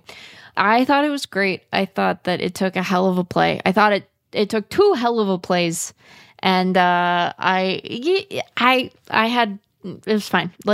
Don't fall down. That's my note to Bryce. But otherwise, I was like, nah, I like it. That's great. Yeah. Let's go. So the earlier decision was Rob Thomson, Phillies manager, who was quite aggressive last postseason when it came to pulling his pitchers. Yes. He let Zach Wheeler start the 7th. Yes. And didn't have a high pitch count. What was it, 85 or something? But it was third time through the order. It was kind of textbook. On the one hand, he's one of the best pitchers in baseball. On the other hand, it's third time through the order, and it's a really good lineup, and you don't want to let them get back in the game. And as good as Wheeler is, he does have a significant times through the order penalty. Yeah. And at least based on projections and all of that, you would think that the options that the Phillies had in that pen would have been better than Wheeler at that point. So he came in and he gave up a single and then got a strikeout and then gave up the home run. Yep. And maybe that makes the difference. That lets the Braves back in the game. That begins their comeback. And so a lot of people have been criticizing Thompson for making kind of that classical postseason managerial mistake of trusting your starter too long. Even though he's an ace, even though he was cruising, he'd gotten a little bit of trouble the previous inning, but nothing super serious. And again, you cited Russell Carlton. Russell Carlton has done the research on this too, and Ben Clemens ran down all the considerations here. And yeah, I would think just I probably would have pulled him there or think that he should have pulled him there. Partly because this is a different Phillies pen than it was last year. And there are more options, right? And also, given the off days, there was an off day before this game, right, and there was an off day after the game. And because of the off days and because of the depth of options in that Phillies pen, I think you got to make the move here. There are other considerations, but yeah, I would say that was probably leaving him in a little too long. Did that make the difference? Who knows? If a fresh pitcher had come in, maybe the same thing would have happened. Maybe worse would have happened. We never know, but just based purely on win expectancy, I'd say probably not the best move. It felt close to me. I would have understood if he had pulled him to start the inning. I was kind of okay with him going out there. I maybe would have been like, hey, you just gave up a single. That's good, bud. Like, let's be done now. Maybe was the sort of pivot point for me. But, I think the point that Ben made in the piece, which is the right one, is that, like, it all comes down to how these guys execute, right? And you want the process to be good. I think that, when we think about the Barrios decision, to me is still a more controversial one, where it felt like they were locked into an overly fixed process, right? It wasn't flexible enough. And, it's funny because like Thompson, I keep wanting to call him Rob Thomas. Yes, I've had even that still, too. been around a while, been the manager for a beat here. I still every time in copy, I'm like, that's not his name, and then I'm like, yeah, it is. It's his name. His name is Rob Thompson, not Rob Thomas. Anyway, it's funny that I'm saying like, oh, the process here for like the Blue Jays was insufficiently flexible and was overly rigid, and like maybe it wasn't with Philly, which is funny when you think about like how Ranger Suarez was managed in that first game and how. It's clear that they had like a very specific scenario in mind for pulling him, and it just happened to come later in the game than they were expecting because he was being so efficient. And so, maybe I'm drawing a distinction that doesn't really exist here, but it didn't feel as rigid. And I think that you want to have a general idea of what you're going to do, and you want to know sort of what are the criteria we're going to use to evaluate when to pull a guy, because he was doing so well, and then you're like, well, look, that ball's getting middle a little more than it had at any other point in his start. And obviously, some of them were middle in a way that ended up being really damaging to the Phillies. But I don't know. That one didn't strike me as like, wow, we got to come in hot with takes. I don't know if I'm sufficiently takey to host a podcast, man. Like, you might need to find somebody else. Yeah, sports podcasts especially. But as Joshi had noted, the Phillies seemed to have a plan to go after the Braves with high-speed fastballs. It's not that the Braves were bad against high-speed fastballs this season. They were just merely one of the best hitting teams against them, as opposed to being leaps and bounds better than every other team against slower pitches. And that worked for them in Game 1. In Game 2, those big homers came on an 82-mile-per-hour sweeper and an 89-mile-per-hour slider, which is not just who was in the game, but also what they chose to throw. And as Ben pointed out, there is the consideration of reliever familiarity, right. Even if you have the options and it's not a concern about rest and fatigue so much. There has been a study, a Cameron Grove, former Effectively Wild guest, prompted by a discussion on Effectively Wild with him, has looked into that and did find that there does seem to be a familiarity effect, a penalty that happens when relievers face a team a number of times within a short span. So, yeah, you got to give some consideration maybe to that and not giving guys too many looks at your relievers. But even so, I think I would have gone the other direction. But again, so many of these decisions that get hung on the manager, or at least partly, it's hard to do that, at least statistically speaking. Like on the one hand, butterfly flaps, you leave Wheeler in, things happen that way. If he had made a different decision, probably it would have had a different outcome. Could have had a worse outcome. Who knows? But usually it's based on what you know at the time, at least. Right. Just sort of a small difference either way, and you just hope it works out for you. Ben, are you satisfied with our treatment of this subject? Because I have a little game for us to play. Sure, go ahead. But only if you're done. I'm done with that series, yeah. Okay. Don't look. Don't look. Have you seen the score of the Orioles-Rangers game? Yes, I have. Well, Sorry. Then we can't play my little game. So much for the game. It's not a fun game for the Orioles so far. But yes, I'm a responsible baseball media member. I'm second screening here. I'm keeping an eye on it because we are. Yeah, sorry that you can't quiz me, but we are. I was gonna have you guess. I was gonna have you guess the score. Yeah, it's 6-0 Rangers as we speak. We are recording during the second of the ALDS it's games 3. Fault, so. Yeah, so okay, look, we talked mostly about Kershaw when we talked about Dodgers Diamondbacks and Corbin Carroll. I guess the only other thing to say about that series, Dodgers down 0-2, Bobby Miller wasn't much better or longer lasting than Clayton Kershaw was, which was a disappointment and surprise. And so again, testament to the Diamondbacks for making the most of their opportunities. But man, and the Dodgers bullpen has stepped up, right? Yeah, I mean, we knew that good. Dodgers pen good, Dodgers rotation bad. We just maybe didn't know this bad. Yeah. So that has put them in a hole, but the bullpen has kept it close enough that they had a shot, at least, in the second game, certainly, as good as Gallen was. But the bats haven't held up their end of the bargain either. And this is kind of an ongoing thing with the Dodgers in the division series where they also have not been clutch. It's not just Clayton Kershaw.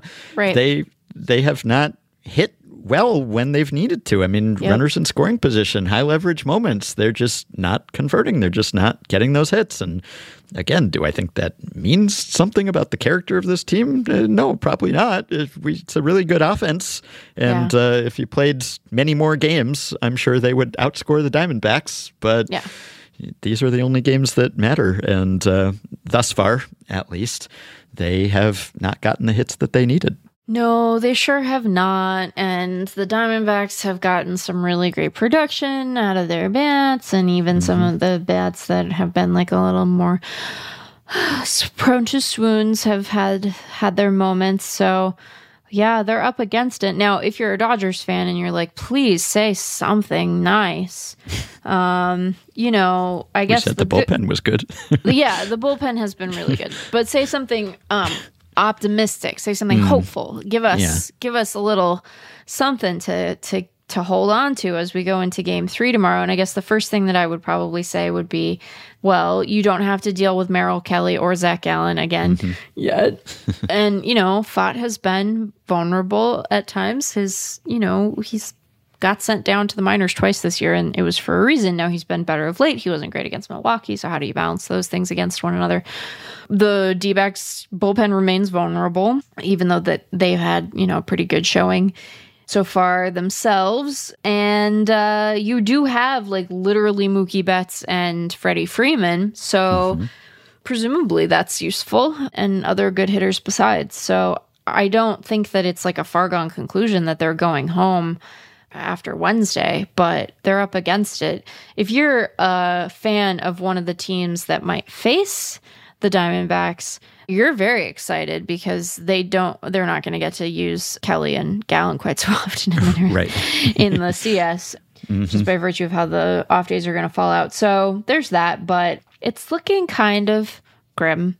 It's looking a little dire, but it's you basically now you could think of it as having a 3-game series, but if you lose one of those games, you're done. So it's kind of a grim, it's a grim situation. They don't want to get bounced for a second consecutive year in the division series to a second place NL West team, but they're facing that prospect, and we'll return to it. I don't love that division rivals face each other in the division series now. I mean, I know it's more aptly named that they do. Yeah.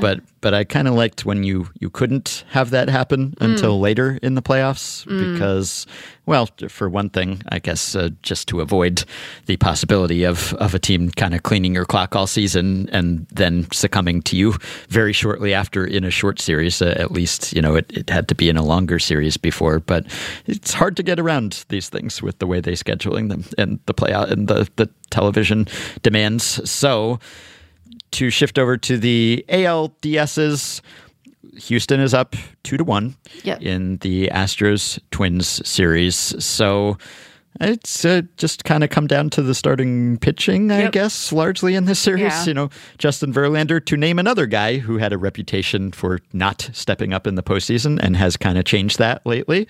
He pitched well in game one. And then Pablo Lopez was brilliant for the Twins in game two. Framber was shaky, as we were concerned that he might be based on his recent performance. And then in game three, we had kind of a vintage Christian Javier performance. And he's not been as good this season as he looked like in the playoffs previously. But down the stretch, like his last few starts, he's kind of looked like the old Christian Javier, and he looked really good again. Yeah, I didn't get to watch like a ton of that game because of my comings and goings from Chase, although they were nice enough to put it up on the big board. So then I got to see a little bit more of it. But it really has been a story of the pitching.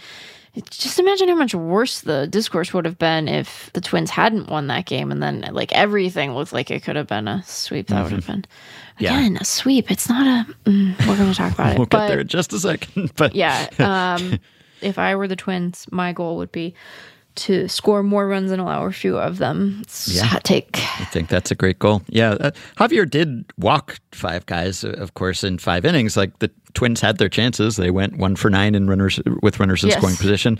And like same with the Phillies in that game when the Braves came back. Like the Phillies had guys on constantly and just were not converting. It doesn't really mean anything. It's just that really matters in these playoff games. You gotta hit with runners in scoring position. It's tough otherwise to win. All it means is that like baseball's really hard, like sometimes we should say that part because it's true. It's like it's really hard. So many of the great plays in the playoffs come down to someone making a mistake or just like doing something that you wouldn't normally recommend that they do. Like Sam wrote for his Substack about the great Carlos Correa play in the wild card round and how he was probably like a little out of position and kind of like going the wrong way, and it worked out wonderfully. And then the Austin Riley throw, I guess he wasn't like out of position, but you also didn't expect him to be in position for that play, right? So many of these things rely on just some small infinitesimal error or someone just being in a position to take advantage of something. And it's like not repeatable or predictable, but it's all important in these games. And of course, the Jordan show is happening again. So, I mean, Jordan is just scary. It's not a first for him, but you've experienced this as a fan firsthand. So yeah, I feel like the Twins do feel very Mariners-y. Maybe I've said this already. Not really the team itself, but just like the trajectory of this playoffs. Right? They get the monkey off their back, and then Jordan's there to be like, "Hello, I'm the reward." And it's like, "Oh no, this isn't very fun at all." I know that the answer isn't that he should just never be pitched to.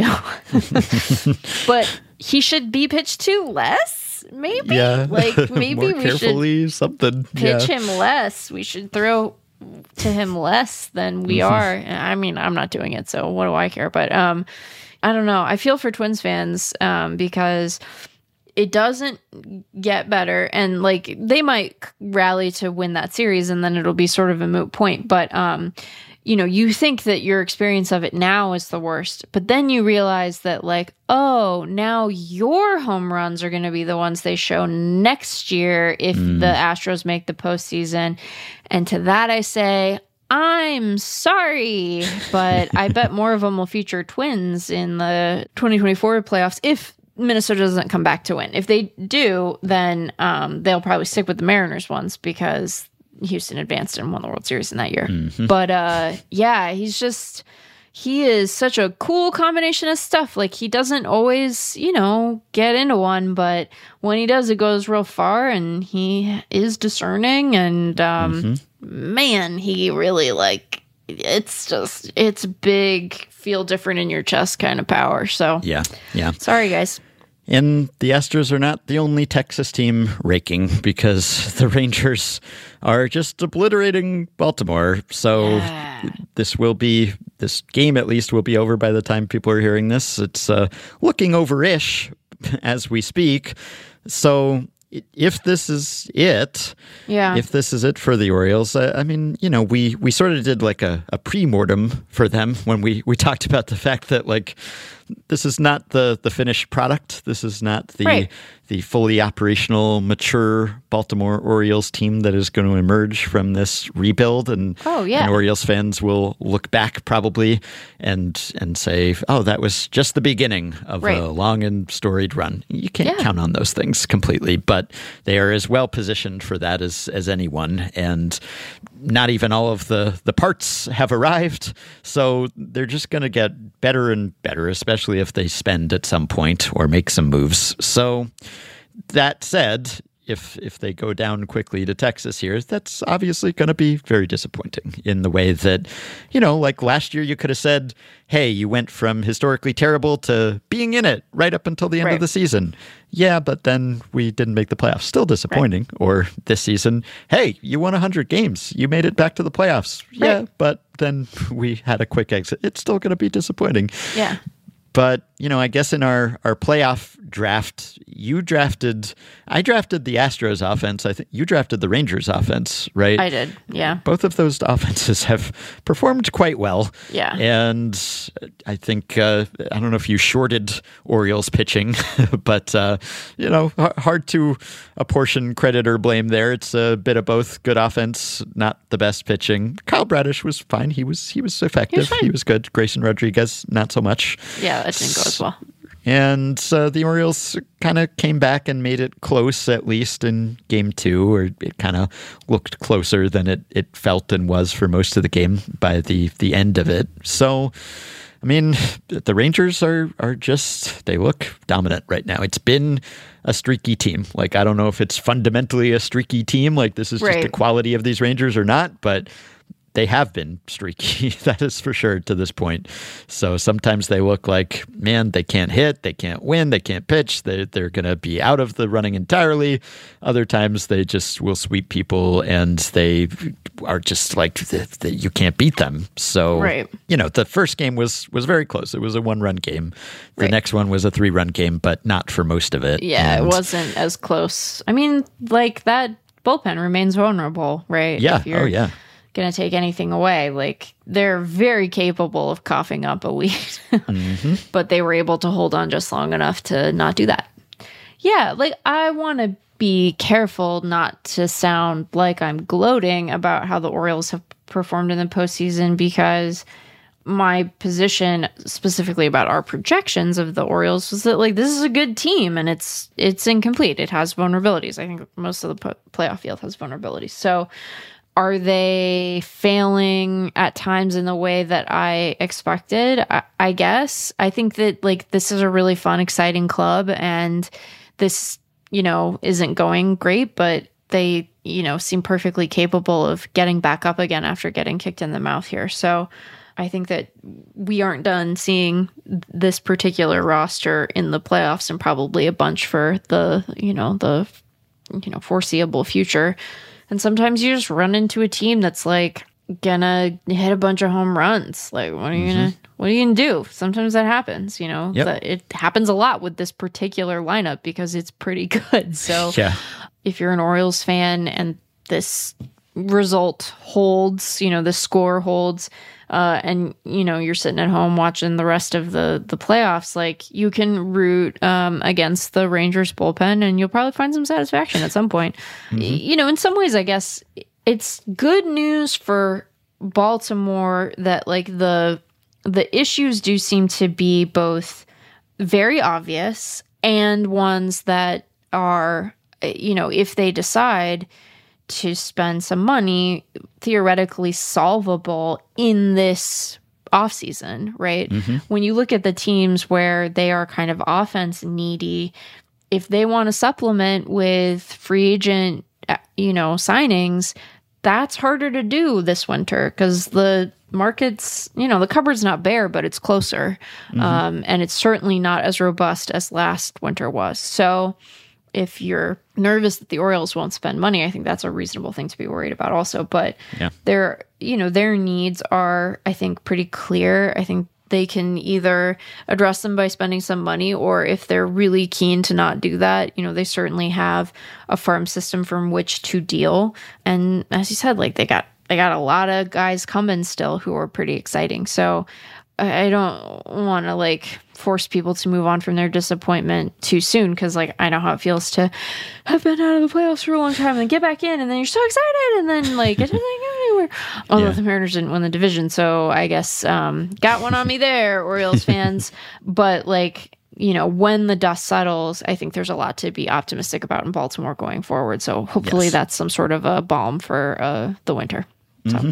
Yeah, and for the Rangers, it's just like we talked about how they're kind of like the AL equivalent of Atlanta, just the lineup depth, just top to bottom, no weak spots, at least in terms of the production this season. And we were all like, wow, Evan Carter is so good. And now it's like, oh yeah, they have Josh Young. He was like the young new hotness before he got hurt and Evan Carter showed up. He's also really good.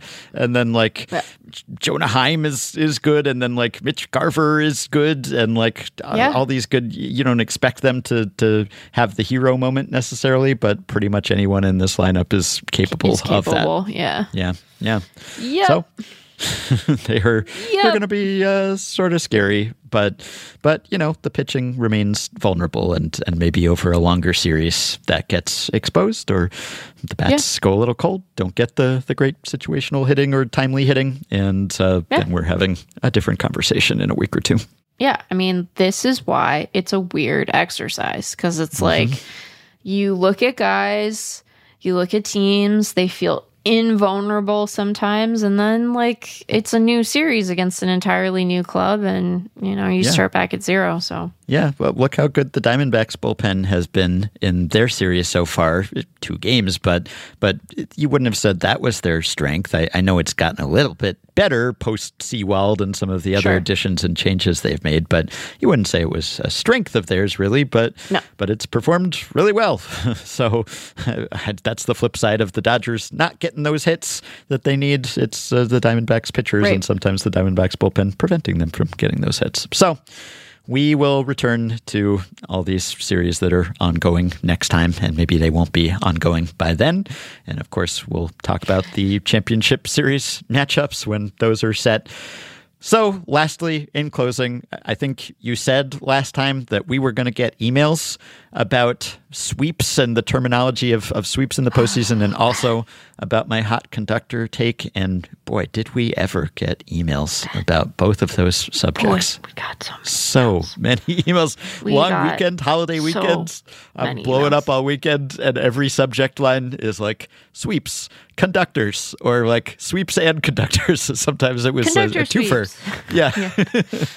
So as for the sweeps, right, the contention by listener Nathan was that we can't have a sweep during a playoff series, that nobody actually sweeps. This was a pedantic point, because if during the regular season a team wins 3 of the first 4, they still have to play the 4th game. But we don't say that they swept the series after 3, whereas in the postseason, the series just ends. You don't play the entire scheduled series, all the games that you could have played. Right. And thus, maybe we shouldn't call it a sweep, because you didn't win all the games. You just won as many as you needed to end the series before the other team won one. And the suggestion was we need some new terminology for this. Now, I would say at least half of the responses were probably, what are you talking about? We can absolutely continue to call these sweeps, which, look, I mean, we're going to keep calling them sweeps, I think.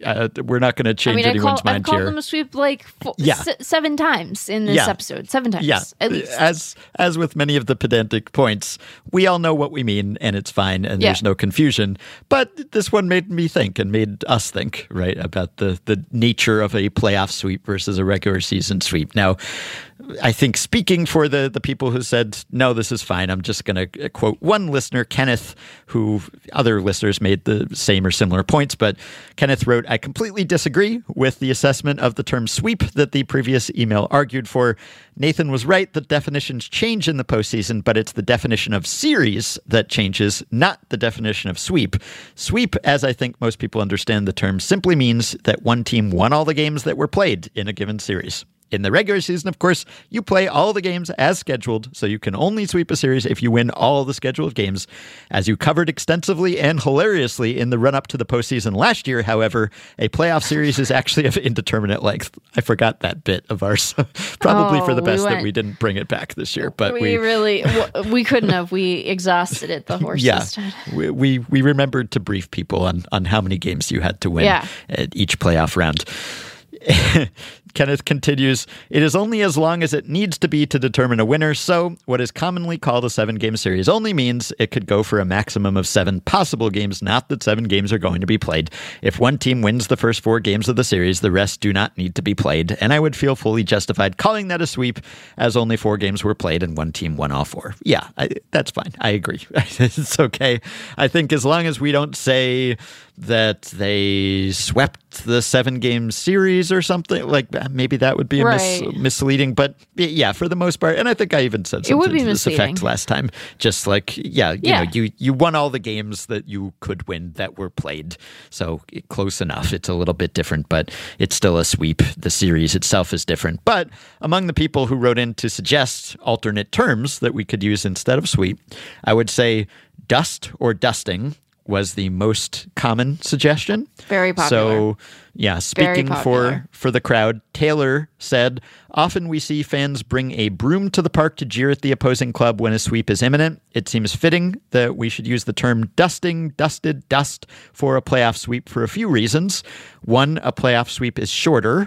They did not need the full slate of games to dispose of the opposing team. Although I guess a playoff sweep can sometimes be longer than a regular season sweep. If you sweep a best of 7, if you win 4, then that's going to be longer than.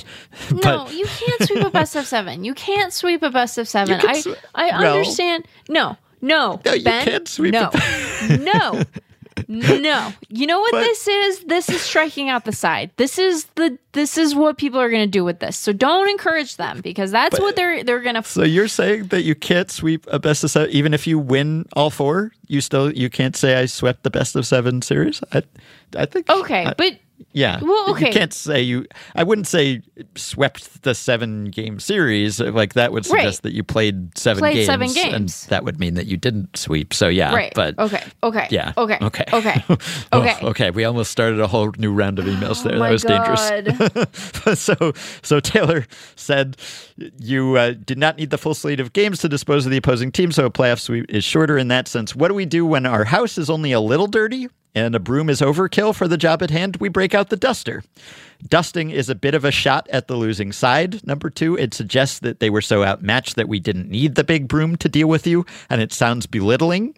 And 3, Taylor says, I'm a gamer myself, and you often hear players say I dusted them when they've defeated an enemy with ease. I like the overlap here, and I feel it could help in leading to widespread adoption of the terminology. Okay, so I think that dusting is fine, but I'm worried about how this individual cleans their home, because a broom and a duster are for different projects. That's a different... You're cleaning different surfaces. I guess that's true. We've talked about dusting on the Patreon bonus pods, so there's a tease for you. Sign up for Patreon. You can hear us talk about dusting and hygiene and house cleanliness. Yeah, I have a lot of opinions about that subject. Yeah. And ours differ to some extent. Nathan, the original question asker, suggested mop. So you mop a team out of the playoffs, you saturate them, drag them around the floor, and then squeeze the life out of them until they are literally flushed down the drain. Oh, boy. Patrick said, I propose that since sweeping is a way to clean a floor and doing so in the postseason is more efficient, 2 instead of 3 games, for instance, although, again, sometimes it's 4 instead of 3, it should be renamed to a more efficient cleaning method, the vacuum or the Roomba. The Rangers Roomba'd the Rays has a nice ring to it, in my opinion. A Roomba feels too brand specific, or and too directionless. Like, I don't have a room. I don't have a Roomba, but I'm given to understand that they just kind of bang around into stuff and like they vacuum at the same time. Whereas like, you're doing stuff to win a playoff series. So, give yourself some credit. You're true. Yeah, the newer Roombas will develop a sense of their surroundings and they will know where the obstacles are. So it won't just be bumper cars like, oh, I bounced into a wall, guess I got to go another way. But they'll like have a map of the area. So I guess it's a little more intentional maybe. But yeah, I'm with you on that. And then listener Joe suggested advanced without loss. So they went AWOL. We could rebrand AWOL as advancing without a loss, which is, I guess, one way to say it. We also got like snuffed. You snuffed out their playoff hopes, your championship hopes. So several suggestions, all fine and good and valid. Probably not needed, but we've hashed this out, and thank you for the many suggestions. And thank you also for the many, many emails. I would say even more emails about my conductor take, which very briefly was just a semi-facetious suggestion. Not entirely. Okay, I was going to say. No, I'm not trying to say it was all a joke. You got to own this, man. No, yeah. And I'm happy to own it because I received a lot of support. Not unanimous. Opinions were strongly divided.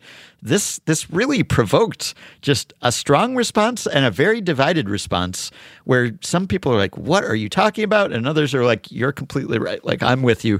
And from people who would know, like we got emails from conductors as we anticipated we would.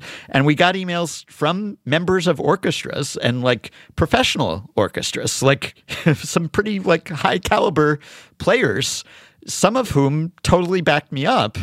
And again, my contention was not that conductors serve no purpose, but that during the actual performance or recital itself with high-level musicians, because we were likening this to bass coaches on the baseball field, and I'm saying, usually baseball players, they know what they're doing out there, but bass coaches are sometimes helpful. I was suggesting that conductors are even less often helpful in that situation, and that you could just kind of let the players play and they'd be fine. A lot of people said absolutely. Like, we even got an email from a conductor who was like, yeah, we're overrated. Like, at least when it comes to the performance itself. And then there were members of orchestras who wrote in like, yes, like, thank you. I can't say this. Thank you for speaking for us. It's like there would be a backlash. There's some conductors are vindictive. They rule with an iron wand and baton.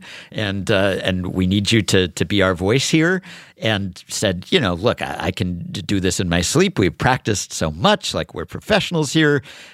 Someone said, I make a point of making eye contact with the conductor once or twice a performance so that they think I'm looking at them, but really I'm not. Then there were others who said, yeah, absolutely, they serve a purpose.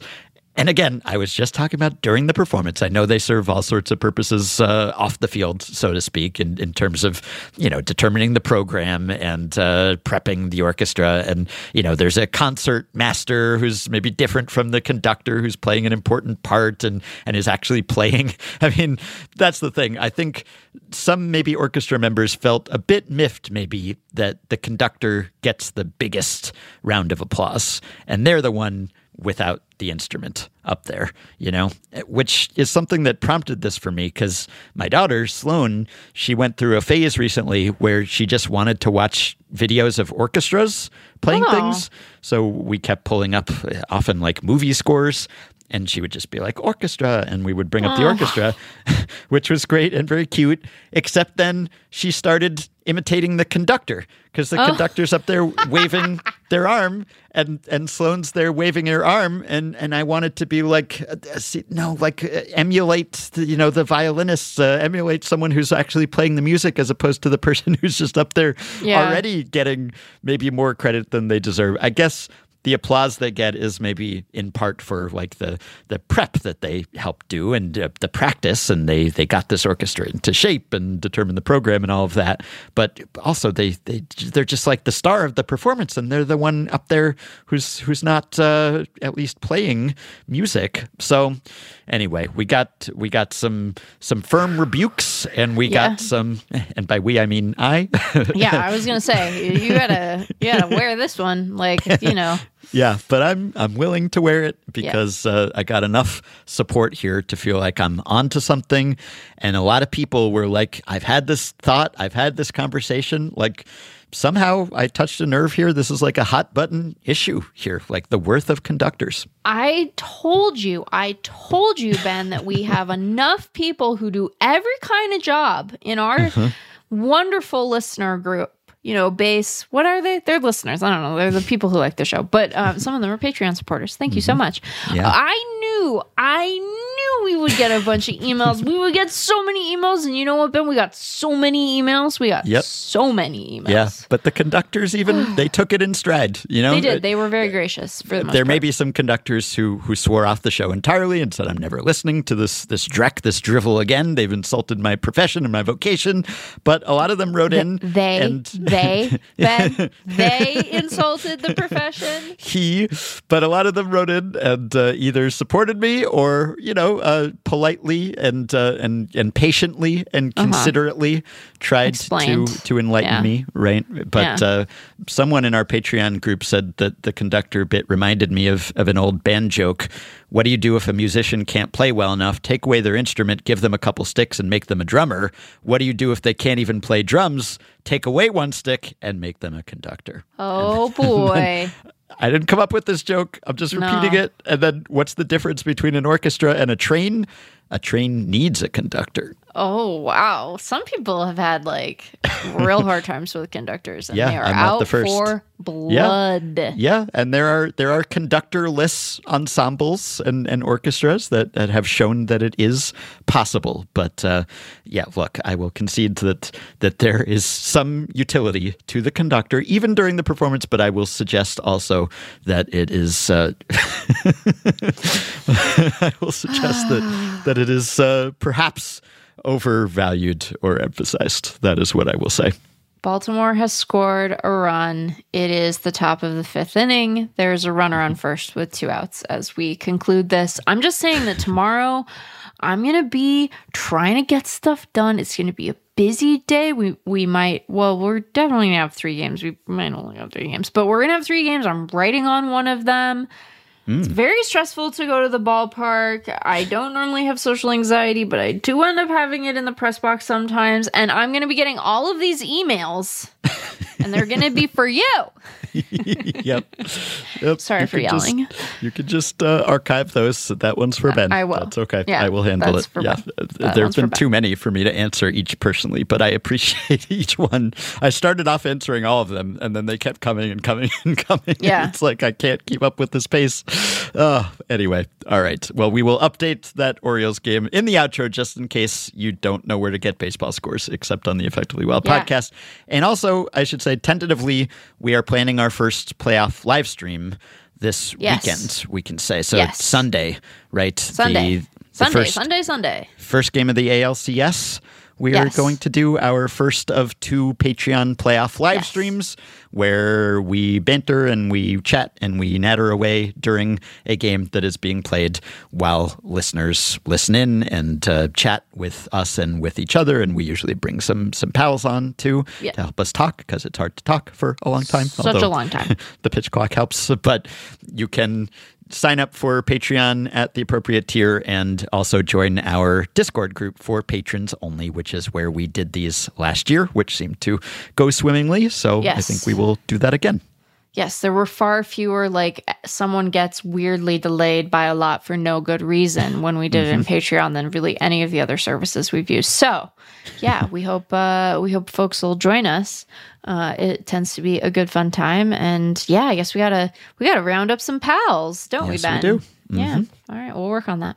All right, here I am back for the outro to confirm that the Orioles did indeed succumb to the Rangers. The final score was 7-1. So the Orioles' playoff hopes for this season are definitely deceased. The Orioles are pining for the fjords. Condolences to Orioles fans. And I note that Orioles.com, the headline there says, "Sweep sends Orioles home." so I guess they're okay with that construction, though not with that outcome. Of course, the Orioles famously hadn't been swept since May of 2022, which is one of the longest regular season streaks ever. That's still alive. As Sarah Langs pointed out, the Orioles are the second team, excluding 2020, to be swept in a playoff series after not being swept in any regular season series of 2 or more games. The only previous team fitting that description, the 1998 Padres, managed by Bruce Bochy, whose Rangers just swept the Orioles. What a weird world. A few more follow-ups to topics we talked about last time. First, on the topic of Tyler Clippard, who just retired, and whether he was the best or one of the best setup men of all time, I determined that by one definition at least, he was or was close, just going by Baseball Reference War and setting some maximums for games started and saves. Michael pointed out, well, shouldn't holds be a consideration for the greatest setup man? And Clippard did indeed have a whole lot of them, 226, which seems to have been 5th all-time if we retroactively apply holds to players who predated that stat. Seems like Mike Stanton leads with 266, and then Tony Watson, Arthur Rhodes, Joe Smith, and Tyler Clippard. And then Ryan noted, isn't an indication of a superlative setup man that they had one or multiple seasons in which their team's primary closer was either injured or traded, leading to them becoming the primary closer by process of elimination. And yes, I think that makes some sense. I had almost DQ'd Clippard on the grounds that he had too many saves to be the quintessential setup man, 75 career. But the 2 seasons when he was, for all or part of the season, a dedicated closer, he was not the first choice. So for the 2012 Nats, Drew Storen was hurt. Manager Davey Johnson tried out a couple other guys. Brad Lidge and Henry Rodriguez, they were inconsistent, so Clippard stepped into the role. And then with the 2015 A's, Clippard started the season closing because Sean Doolittle was hurt. Doolittle, who also recently retired. So it's not that managers were necessarily looking at Clippard and seeing closer material. It's just that he was the best setup man on the premises when the capital C closers were unavailable. And so, yeah, maybe that speaks to his qualifications as a great setup man. Also, on the topic of former GM Paul Richards and his quixotic quest to trade one entire roster for another, specifically his offer to trade the entire roster of the 1964 Colt 45s, soon-to-be Astros, for the Milwaukee Braves roster. We mentioned that that would have changed baseball history in some significant ways. Henry Aaron would have been an Astro instead of a Brave for all those years. But maybe we undersold the impact there because listener Jack pointed out the Braves moved to Atlanta for the 1966 season, affecting for Aaron a change of ballparks from one of the tougher home run hitting parks in Milwaukee to what, until Colorado entered MLB, was the best home run hitting park in the majors. From 66 through 74, Aaron hit 190 homers in Atlanta and 145 on the road. If Aaron had been playing his home games in the Astrodome from 65 through 74, he without a doubt would have lost a large number of homers, such that he might not have reached 700 for his career, never mind 714, much less 755. So yes, that might have really altered the course of some significant history. Not that it came close to happening. Meg was mentioning, by the way, that sounded like an Effectively Wild hypothetical. I was reminded that it actually was one. Episode 1217, we talked about an entire team roster swap. And maybe it's not totally a hypothetical. Listener Terry pointed this out in our Facebook group, and I know that there have been some similar situations in other sports. He writes, we wondered how fans would react if that happened. It would be the real test of whether we're just rooting for laundry. Well, it kind of sort of did happen in 1961 when Calvin Griffith moved the Senators from Washington to Minnesota to become the Twins, and the American League, to avoid losing the antitrust exemption, immediately replaced them with an expansion Senators team. I have an older friend who grew up in D.C., and he said it was weird. The old Senators had some promising young players like Harmon Killebrew and Bobby Allison, who became core members of the good Twins teams of the mid-'60s. The new Senators, as expected, were brutal. He remembers going to games that first season with the Twins visiting and being emotionally confused. Now I'm rooting against guys I cheered for last year and for guys who 6 months ago I didn't know existed. That would be tough, particularly if you were a kid who didn't understand. There apparently was some backlash. The outgoing Senators drew 740,000 in 1960, and the new Senators drew 597,000 in 61 while playing a few more home games, and while having almost the same record. You can support Effectively Wild on Patreon by going to patreon.com/effectivelywild. The following 5 listeners have already signed up and pledged some monthly or yearly amount to help keep the podcast going, help us stay almost ad-free, and get themselves access to some perks. Cal Pringle, Icy Helicopter, Manu, Dan Love, and Ross Lambert. Thanks to all of you. Patreon perks include access to the aforementioned Patreon Discord group for patrons only, as well as monthly bonus episodes and those playoff live streams we just talked about. We will send the deets to our Patreon people in a Patreon message when the day draws closer. You can also get discounts on merch and ad-free Fangraphs memberships and so much more. Check it out, patreon.com/effectivelywild. If you are a Patreon supporter, you can message us through the Patreon site, and anyone and everyone can contact us via email at podcast@fangraphs.com. Send us your questions and comments. You can rate, review, and subscribe to Effectively Wild on iTunes and Spotify and other podcast platforms. You can join our Facebook group at facebook.com/group/effectivelywild. You can follow Effectively Wild on Twitter at EWPod, and you can find the Effectively Wild subreddit at r/effectivelywild. Thanks to Shane McKeon for his editing and production assistance. We'll be back with another episode later this week. Talk to you then. Romantic, pedantic, and hypothetical, semantic and frantic, real or theoretical. They give you the stats and they give you the news. It's a baseball podcast you should choose. Effectively Wild is here for you, about all the weird stuff that players do. Authentically strange and objectively styled. Let's play ball. It's Effectively Wild.